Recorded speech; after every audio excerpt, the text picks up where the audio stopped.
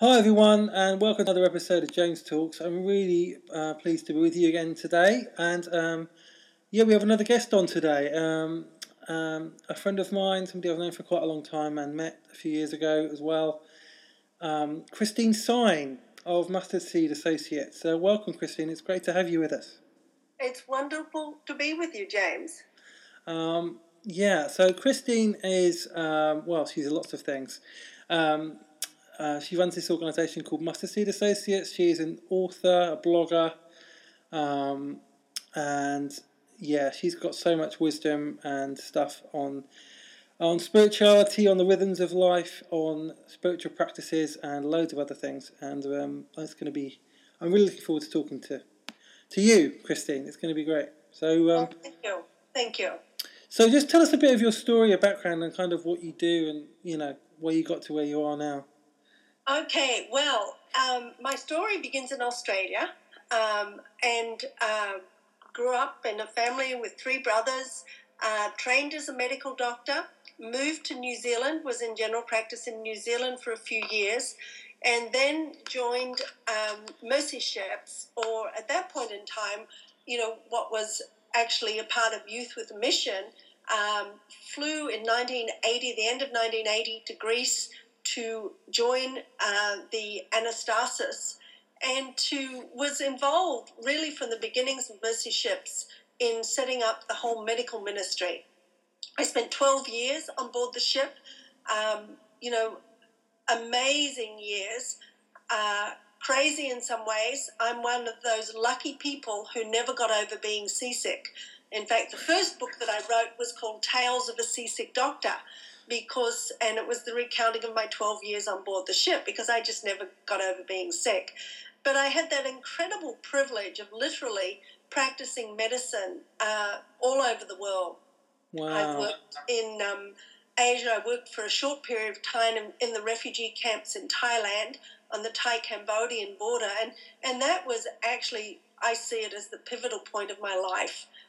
Because I think it was that experience. It was just a few weeks, but really what it did was it started me thinking about faith in broader terms. I think I'd grown up in a situation where I'd been well grounded in what it meant to be a Christian from a personal perspective, but hadn't really had to face up to the implications in terms of my responsibility to the rest of the world. And I can tell you, working in refugee camps will certainly make you face up to that. And so it was the start of a sometimes extremely challenging journey of grappling with, my own self-centeredness, the narrowness of my faith in many ways, but also, kind of what it meant to be a person who was concerned about all of God's people and even all of God's creation. And so, that was, as I said, the pivotal point. That was in 1984. Was on the ship, continued on the ship. I was involved with setting up, as I said, the ministry to do cleft lip and palate, eye surgery, medical and dental work, worked in Central and South America, the Caribbean islands, and then Africa. And then in 91, I developed chronic fatigue syndrome. Right. And at that point realized that I wasn't going to be able to keep working on this ship. In fact, was quite severely ill for a while. And my friends laughingly say that, this was the way that God used to help me notice other things, and right. particularly to notice a man by the name of Tom Sine, who I actually married about 6 months into my bout with chronic fatigue syndrome, and moved to Seattle and have lived in Seattle then ever since. And as you can imagine, this episode of my illness really made me face up to some other things in my life. Basically, why had I gotten this illness? Which I think in many ways, at least for me, and, I could get into the medical details that I know about chronic fatigue syndrome, or ME, as I think it's still better known in Britain. And,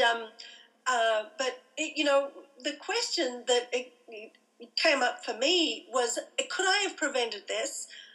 What could I have done to change, what happened to me?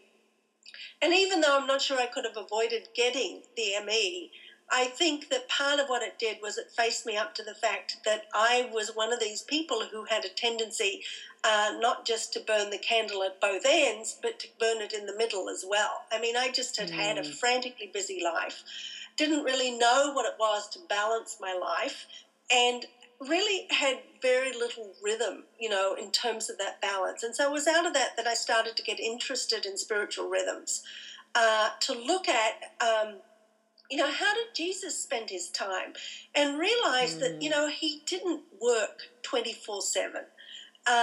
He had time for prayer. He had time for friends. He had time for other things. And I think that probably the rhythm of monastic communities probably came in to a certain extent from asking that same question and looking back at the life of Jesus and saying, how should we kind of set up the rhythm of our lives? And recognizing we need a balance between work and rest, between the spiritual and the secular, between feasting and fasting. Kind of these are the balances that I think God intends for our lives. Between community and solitude as well. That's another balance that I've seen over the years is very important. So it was this that kind of in a way set the trajectory for the next phase of my life, and of course for what I've been involved in the last, particularly 20 years. The first book that I wrote on spiritual rhythms was a book that was called, became called God Space, and out of which my blog grew, and a lot of the things that have flowed out of that as well. And I continue to explore new ways to express the rhythm of our lives. And I think the beautiful kind of pace of life that I think God really intends for us as well. And one of the important aspects of that for me has been the discovery of Celtic Christianity. Tom, my husband Tom, had been interested in Celtic Christian spirituality for many years, going back into the 80s. I think that was when he made his first visit to Iona. And he took me there on our honeymoon, which was wonderful. That was really my first exposure to Celtic Christian spirituality. And it was like it gave life to something in me that I'd never recognized before. I think particularly having worked in Africa, one of the questions that had raised for me was, for Africans, it's like spirituality impacted every part of life. They had everything they saw as having some kind of spirituality to it. So, there were always spiritual questions that they wanted to ask. And I left Africa very much thinking, is Christianity as all-embracing of life as the animistic practices that I saw some of the people I met in Africa being a part of? And I became very aware of the fact that a lot of the way that I'd learned to practice my spirituality didn't express that. Yeah. It was like prayed in the morning, read my Bible, went off to work. I mean, Sure. even when I was on the ship, and often didn't give God another thought for the rest of the day kind of thing, you know. And I think that's pretty typical. Yeah, it is, yeah. Yeah, of a lot of the way that Western spirituality, Christian spirituality, is shaped. But Celtic spirituality wasn't like that, I mean, they had prayers for everything, from getting up in the morning, kindling the fire, making the bed, going on a journey. Yeah. Everything had some kind of spiritual dimension to it. And it was this that I just really grabbed onto, and I thought, wow, this is not only what I need, but I wish I'd had it to share with the people I worked with in Africa, because this is something that would make them come to life too, because of this spirituality that went through all of life. So it was a very important kind of discovery for me, and is something that has grown in interest for me, because it really has, in many different dimensions, exposed me to this broader understanding of faith that has enriched me, and I think has enriched many others as well. So, yeah, I just love Celtic Christian spirituality. Yeah, that was very good. That was actually going to be my next kind of question, really. Like talking Um, Well, that's a very talking about abbreviated form. So if you like, I can share some more details. well, yeah, no. What I really want to talk about, one of the things that I'm really passionate about is the rhythms of life, and Sabbath, and I'm writing a lot about that at the moment, and thinking a lot about that, and my own kind of journey at the moment. I'm in that kind of point where I'm standing back and reassessing everything, and. Yep. I would say I've done that 3 or 4 times in my life. Yeah, I think and it's so important. I don't think you can do it just once. Yeah. Maybe I'm part of learning or something, because I've had to do it more than once. But it's very important to do that. Yeah.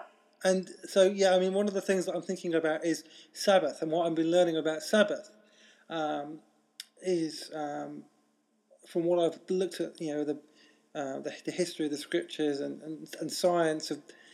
This is like a rhythm that you build your life around. That it's not like you have the rest of your week and then you have Sabbath. It's like Sabbath is what you begin and end with. It's what everything else revolves around, and it's like stopping, and it's not just resting, but it's stopping and making space for God, and that kind of thing. So how does that kind of principle work itself out in your life, and how you live now? Well, I don't know if you've read Abraham Heschel's little book on Sabbath. Oh, yes, I have. Yeah, it's brilliant. Yeah, brilliant. And there's a line that he uses in that. He says, basically, and it's a while since I've read it, so I'm probably getting this wrong, but he says, that Sabbath is a glimpse into eternity, or it's meant to be a glimpse into eternity. So Sabbath, in some ways, is meant to be, kind of coming as close as we possibly can to what we think life is as God intended it to be. And then the rest of the week is meant to be basically spent working towards how can we make the next Sabbath more of a glimpse into eternity, not just for us personally, but for others as well. And I love that kind of an image of Sabbath, because it says to me, okay, firstly, what do I think eternity looks like? And I don't think it looks like all of us sitting on the clouds dinking on harps or anything, those kind of images that kind of actually, I think, make many of us, want to go into eternity rather than wanting to go into eternity. But I think for me, the concept of Sabbath has been very much linked to God's desire to see all things made whole. And so Sabbath is meant to be a glimpse into the wholeness that God intends for us.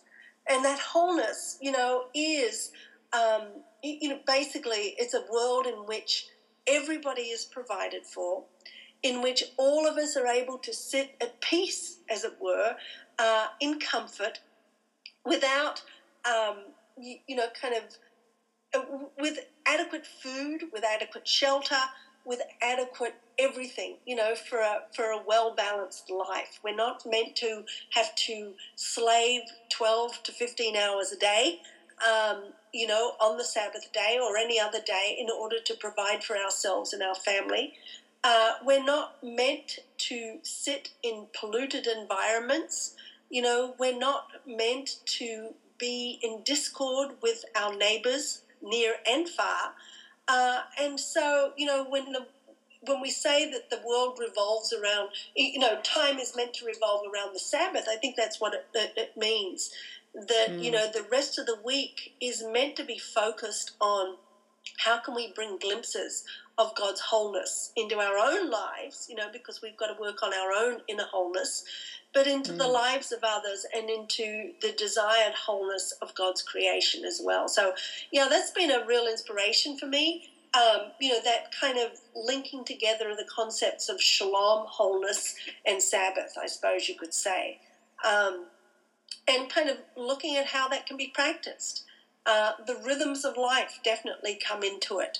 And here I have learned a lot from my interactions with the garden. I have, since I've settled in Seattle, become a passionate gardener and become more passionate all the time, partly because of the fact that I see in it a living out of the story of God. It's fascinating to me. Gardening is hard work, but it's not hard work 12 months of the year. if we kind of get into the rhythm of what the garden is all about, there is a huge burst of industry in the spring. When we're planting, we're getting the soil ready and everything. Then the summer has a tendency to be a season where, we can sit back and admire things. Everything's growing, but we're not the ones making it grow. God's making it grow. And we, our job is to keep it watered, maybe give it a little bit of fertilizer, but it's not a really busy season. And then, of course, word! I just saw the metaphor there.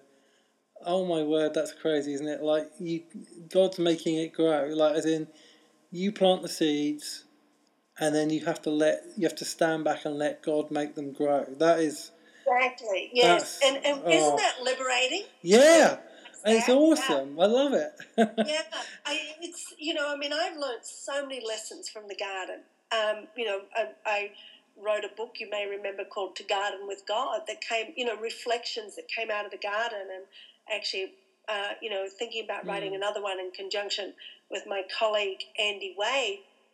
And part of the reason for that is that I just keep learning from the garden, from that basic rhythm. Yeah, you sit back and you watch things grow.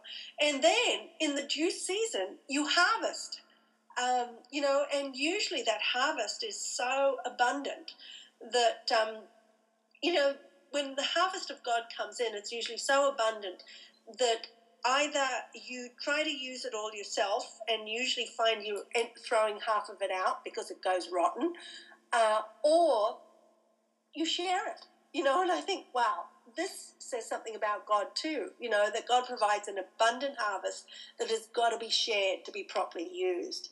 And then, of course, after the harvest, the winter season is a season of rest. And I think we forget that. We forget that there are seasons that are built into God's will of rest. Yeah. And that God intends for us to have seasons of rest. We're not meant to go. We live in a world, unfortunately, in which we're not used to that kind of rhythm. We go to the supermarket, we expect to find apples 12 months of the year.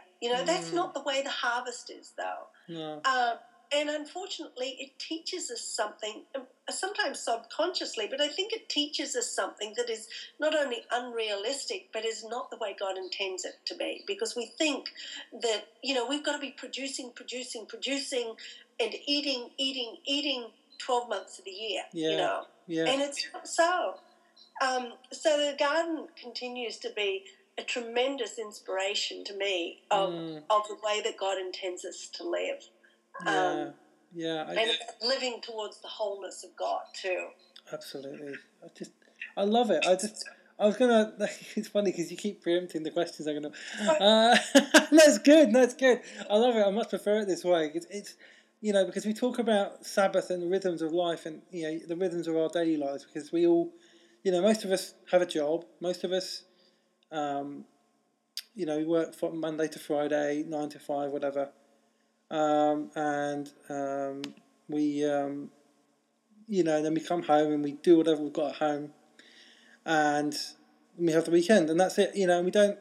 But we live in a world which is everything's so fast, and a culture of scarcity where we have advertising and marketing which basically is designed to tell us that we don't have something that we should have, basically. And along comes kind of the Jesus way of thinking, which is actually that you're enough. You don't need anything. You're enough as you are. You don't have to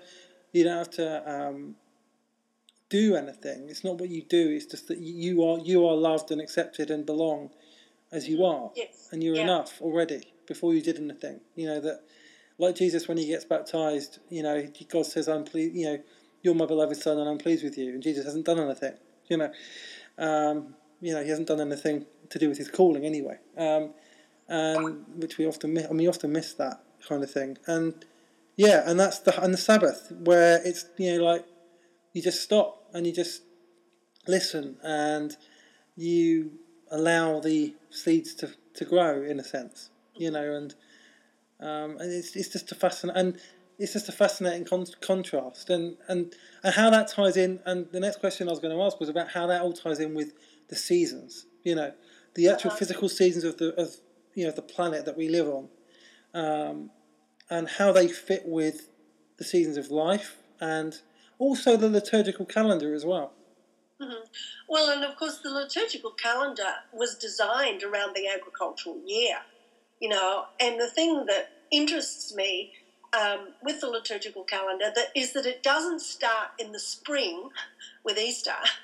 It starts, in the winter, in the season of waiting, and I think that has spoken a lot to me, that so often the things that God is wanting to produce in our lives, starts with the season of waiting. In fact, in nature, spring is not the time of planting. In nature, really, the autumn is the time of planting. The seeds are scattered. They're thrown into the soil. And then what happens? They sit. Nothing. They lay dormant over the winter until, in its due season and the right time, something happens. They change, the environment starts to change, and they start to take root and they start to grow. They germinate. And I think that we forget, or most of us don't even recognize this kind of a season, because again, we have some ways we've taken, the seasons of God, and we've altered them. We've kind of made spring into the planting season, and actually one of the reasons that we do this, the planting mainly in the spring, is because we want to plant a lot of stuff that actually doesn't necessarily grow in the climates that we're wanting it to grow in, and of course I could talk about a lot of other things that, kind of lessons that I've learned from that. But, the seasons, I've learned a huge amount from the seasons, and, kind of that congruity, at least in the Northern Hemisphere, with the liturgical calendar. I mean, to be honest, growing up in the Southern Hemisphere and in a non-liturgical church, I had very little understanding of the liturgical calendar. Right. And it was really when I came to the Northern Hemisphere for my first celebration of when I came to the Northern Hemisphere and was here for Easter for the first time, that it was this incredible revelation for me. Suddenly, of course, everything is bursting into bloom. And I'm thinking, oh, this is what the Easter story is all about, because I'd never experienced that before. Yeah. And it was just a very profound experience that, again, I think was one of the things that really started to tie my life to the liturgical calendar, and recognizing the importance of, again, it's this thing of integrating the liturgical calendar with the calendar of the world in which we live. Yeah, yeah. Now, I must say, having said that, I do like to mess with things a little bit. And maybe it's because I'm an Australian, and you probably know that Australians love to mess with things. I think that's one of the cultural traits.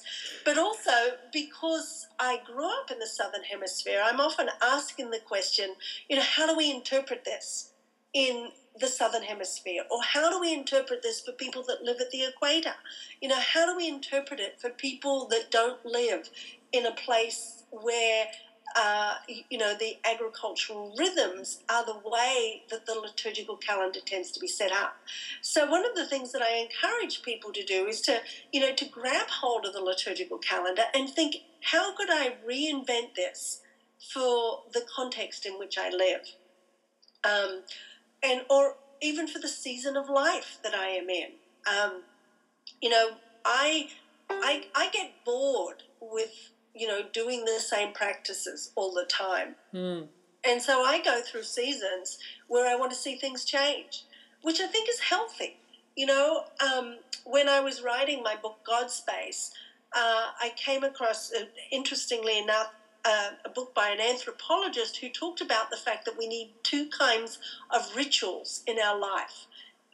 Rituals of restoration and rituals of transformation, he talked about. And rituals of restoration, basically they're the things that we do on a regular basis that kind of ground us in the things that matter to us. And they can be daily devotional, in a faith perspective, daily devotions, weekly Sabbath, maybe retreats at other times or things like that. But then we also need what he calls rituals of transformation. And these are the kind of less frequent kind of things that we do that really stop our faith from stagnating. They kind of bring flexibility back into it. And they say, okay, I'm growing. My practices need to change to reflect that. And one of the practices that Tom and I have that we do on a regular basis, usually 3 or 4 times a year, is that we go on what we call refocusing retreats. We go away for a couple of days. Literally, it's not a silent retreat. It's not a retreat, just primarily to connect to God, but it really is a retreat where we ask the question, how well have we been doing with the practices that we believe that God has asked us to adhere to, and what do we need to change in order to more effectively follow God in the place we're at in our lives now. And I have connected that as well to part of my Sabbath practice, because I love to journal, but I'm not one of these people who can journal every day. I just journal once a week on a Sunday.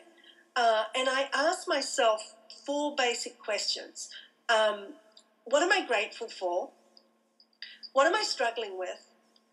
What do I think bears the fingerprints? Well, actually, I've changed them a little bit in the last few weeks. The third question being, in what ways how well have I followed through with the disciplines that I've committed to? Often, a question that kind of has me squirming a bit. And the last question I've been asking is, how have I been paying attention to my life? In other words, looking back over the week and reflecting on where has God been speaking to me during this week that I haven't been paying attention to, or that I've been paying attention to well. Again, often an embarrassing question to ask myself, but boy, I'm finding it's a very rich question to ask myself as well. And thinking about, where haven't I been paying attention? And again, it's a really good question to ask ourselves to help us develop that slower pace of life and that more reflective pace of life that I think is very important for us too. And which I certainly haven't always been good at. No. So it's No, exactly. Yeah, I don't think many of us are good at that, to be honest.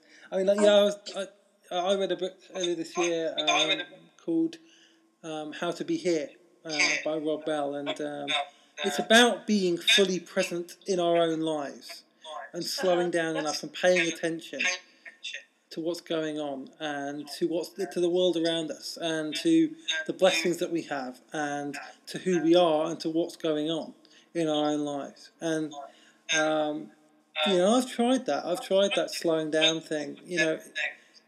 I went to the park and sat. I've told this story before, but I sat on this bench and I looked up at this tree which was above me in this park, and I started paying attention to this one leaf and started to notice all the different colours, the shapes, even from it was quite high up, I could still notice all this stuff because I was paying attention.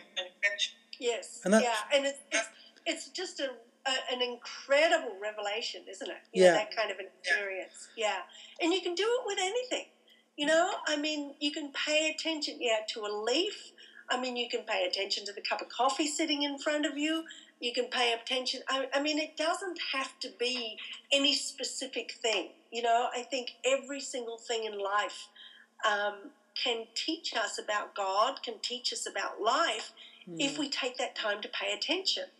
And sometimes this is where I found that my Sunday practice of having questions that I ask myself has been good, because what it's done is that it helps to bring me back to that discipline each week of saying, how am I paying attention to my life? And it's like, oops, missed a lot of opportunities this last week to pay attention to my life. And so hopefully the next week I will do a little bit better, I don't always do a little bit better, but at least I'll try. And of course that's what this is about. It's not about hitting ourselves over the head when we don't get things right. It's about learning at each point, at each step of the way, to be a little bit better than we were before, and to allow God to speak to us, in ways that we haven't been listening before. And it really is a wonderful revelatory kind of process, I find, that it continues to enrich me in ways that, are more special every year of my life, I think. So. Yeah, I mean, how often do we look back at our lives, even the last year, and we see where we were then and where we are now, and we think, wow, what has happened to me between then and now? What has God? Oh, this God has been doing this, or something happens now, and it makes you think about what something that's been, and then you start to look at everything within the context of what's just happened, and suddenly you see that there's a whole arc to what's going on. Because I've definitely been seeing that the last few months. That seeing now how God has been taking me on this journey from where I was to where I am now and to where I might be going. And suddenly you have a moment where you see all of that, and actually there's this story being written, and that you're participating in this story. And it's incredible. Oh, those times of reflection are so important, because I think it is those kinds of experiences that help us to connect the dots and say, hey, God has been at work in my life. And here's what I can see that God's been doing to this point. And that gives us faith then to believe that God's going to continue working in our lives.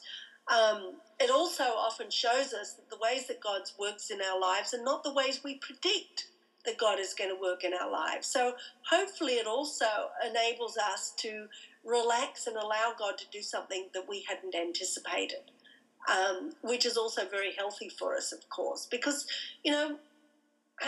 God doesn't work in the ways that we think God should work. That's certainly been the story of my life. I mean, when I graduated from medical school, it never occurred to me that the journey of my life would be anything like what it has been. I thought I would probably settle into practice in Sydney, and that I would get married, have a family, and maybe go and do a little bit of short-term mission somewhere along the line. Well, of course, none of those things is what happened. But boy, I have had the most incredible life, and one that continues to be enriched in ways that I never expected. And I could look back and I could say, regretting things that I'd hoped for. That's a possibility.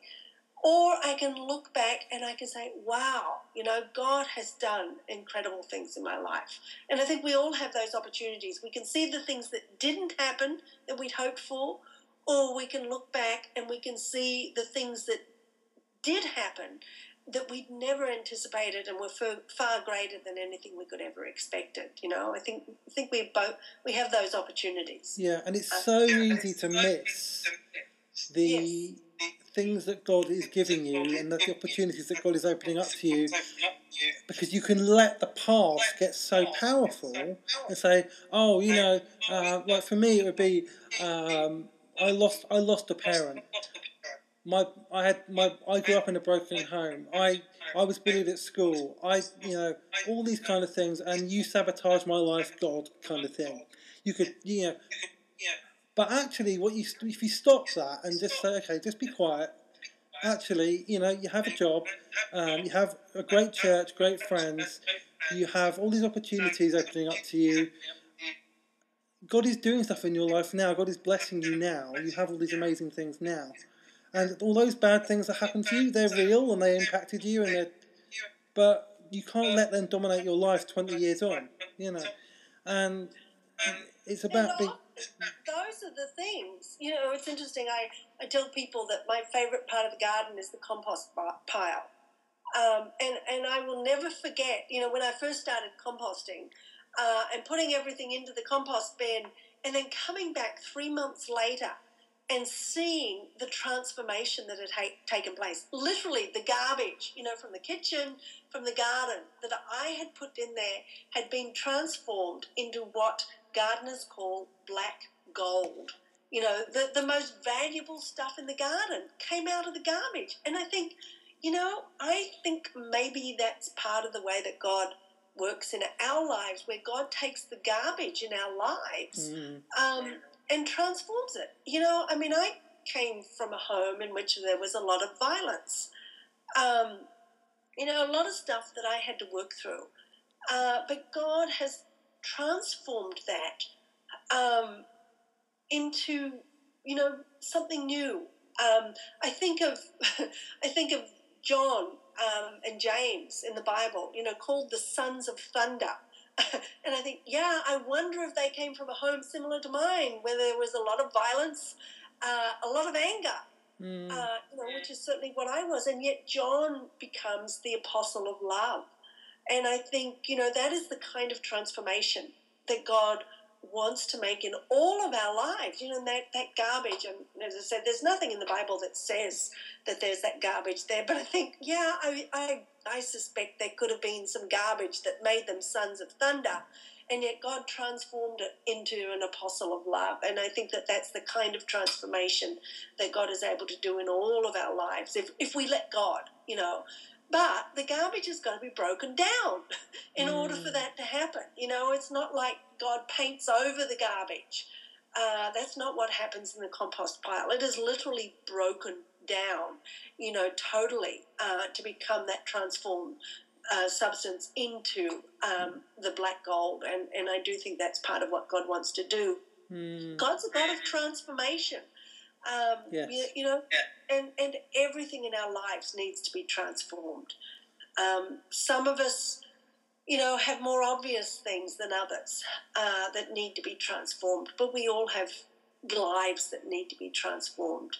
And the amazing thing is that God both can and wants to and can do that if we put ourselves in God's hands. Yeah, I completely agree with that. And I think the other thing for me is, as a writer, I've noticed that some of the most powerful creative work is often birthed in pain and suffering and darkness. It's just so much great art comes out of that, and when you create something that comes out of that, actually it can help connect with other people who are going through that and help them on their journey. So it's not wasted, like my experiences with my losing my parent have allowed me to serve and bless and love and support friends who have lost parents.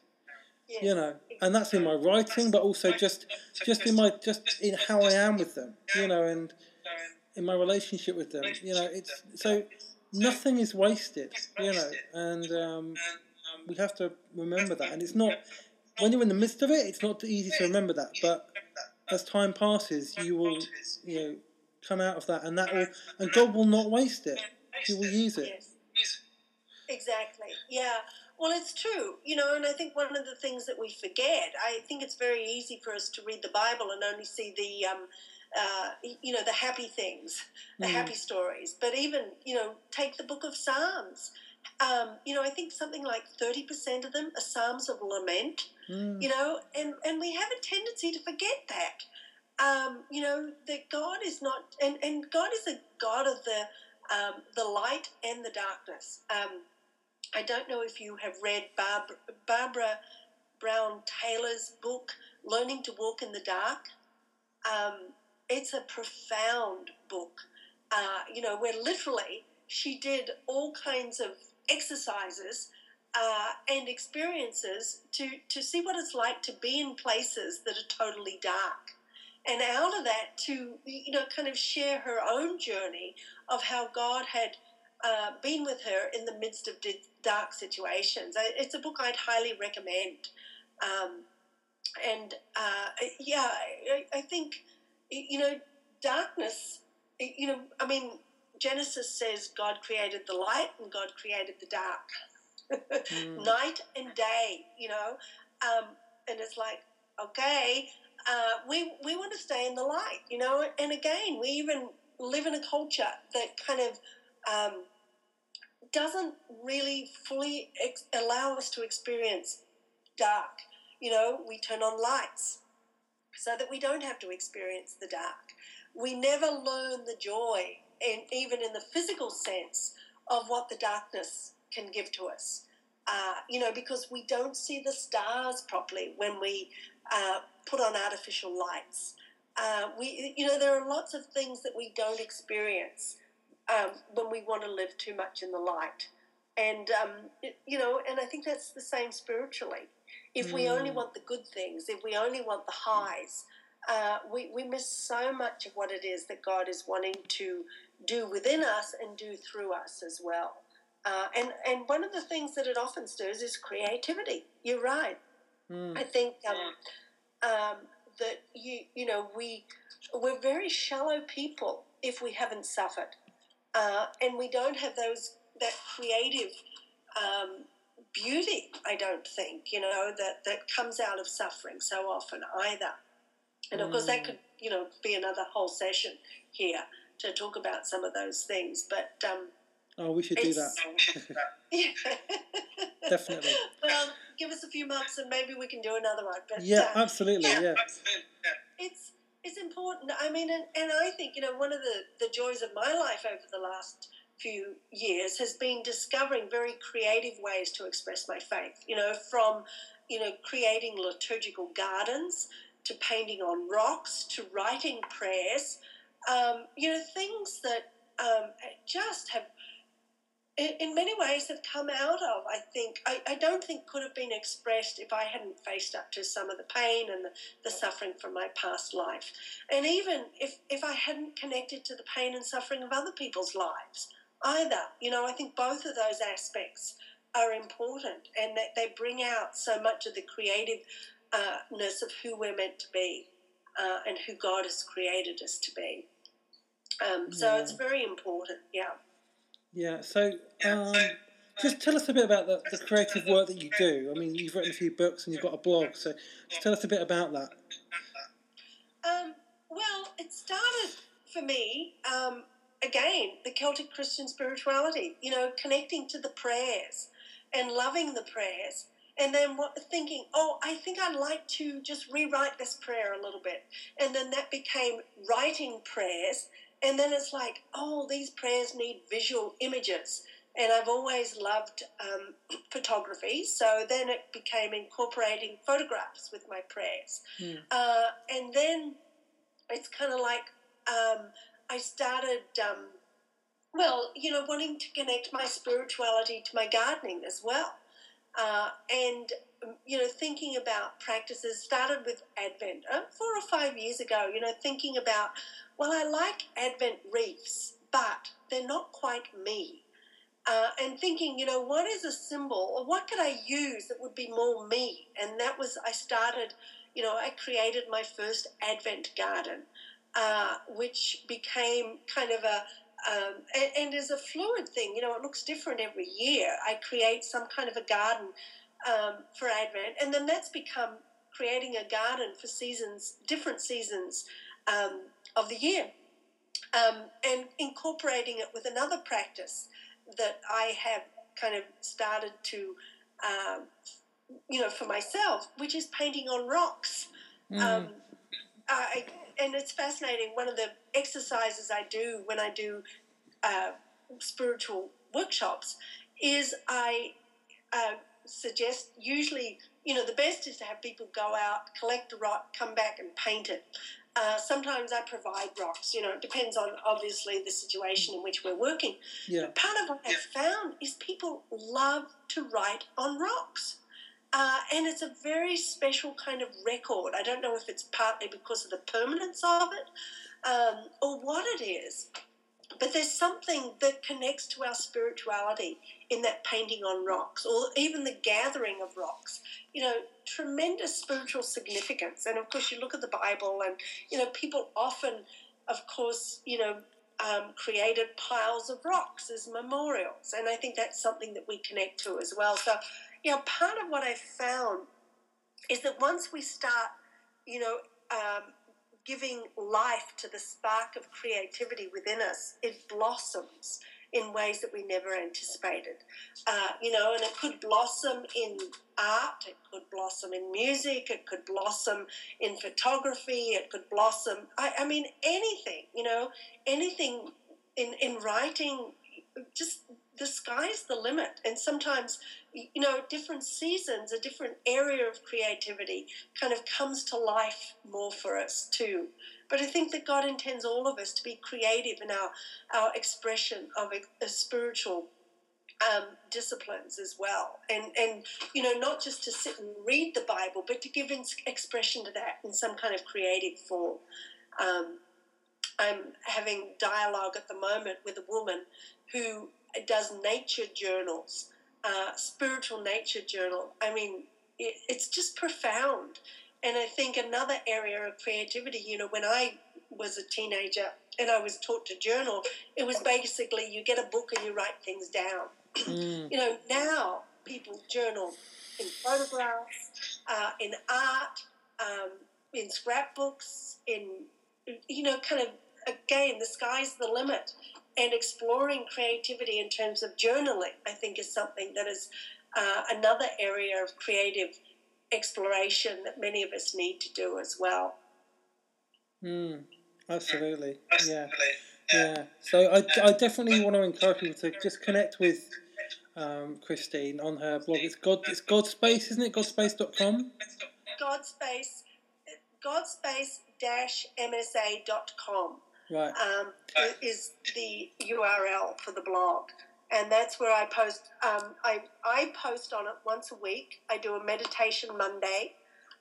And it started as my personal blog, but has become very much a community blog. Yeah. And I have, 40, 50 people that post on a regular basis as well. Yeah, I've done that too. So, yeah. And you've been one of them, James, which has been great. And, hope that you will be again in the future. Oh, yeah, absolutely, for sure, without a doubt. Because we have, so much to learn from others. And when we confine ourselves to, listening only to our own voice or to the voice of a few people, I think part of what I've loved about the development of Godspace is that, the people that contribute to it are literally all over the world. And we're working, to expand that even. At this point, I think we've got people from 8 different countries, and I'm hoping that by the end of 2016 we might have been able to double that, because I think that, the more global our pool of people that we learn from, the healthier we will become as individuals as well as a global community. And that's part of what we're very much trying to do on Godspace.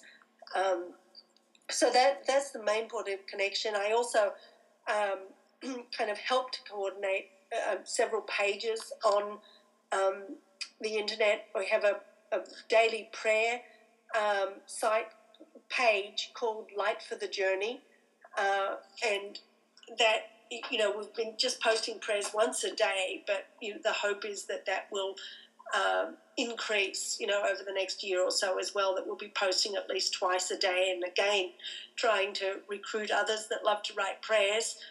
John Birch, that you might know, writes a prayer once a week. He's a Welsh friend that I've never met, but writes beautiful Celtic-style prayers.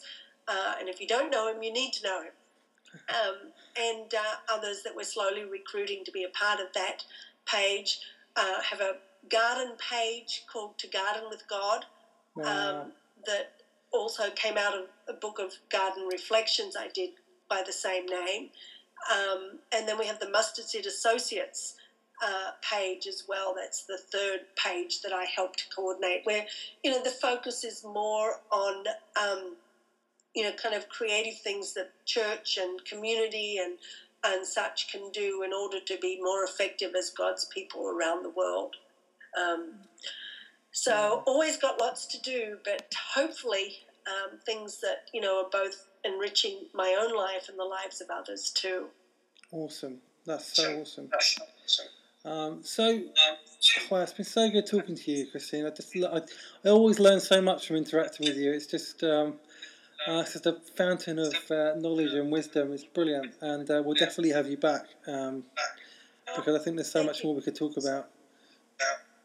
I'd love to. Yeah, I enjoy doing things like this, and I find that it's a two-way thing because doing something like this stirs new questions in me often, so that, then I want to reflect on those and, hopefully something else comes out of it, Yeah. And you've certainly asked some good questions here for me to continue to reflect on too. Oh, thank you. So just to close, if there was like one word of spiritual direction that you could pass on to somebody, if there's only one thing you could say, what would that be? I would say ask questions. Don't try to give the answers. That's probably the biggest lesson I've learned in my life, is that, what we should do is be asking questions and helping others to be framing the right questions for their lives rather than trying to give them answers. Wow. Brilliant. Okay, thank you, Christine. That's Christine Sine, everyone, and I hope you've enjoyed listening to this as much as I have, and take care, and we'll talk soon.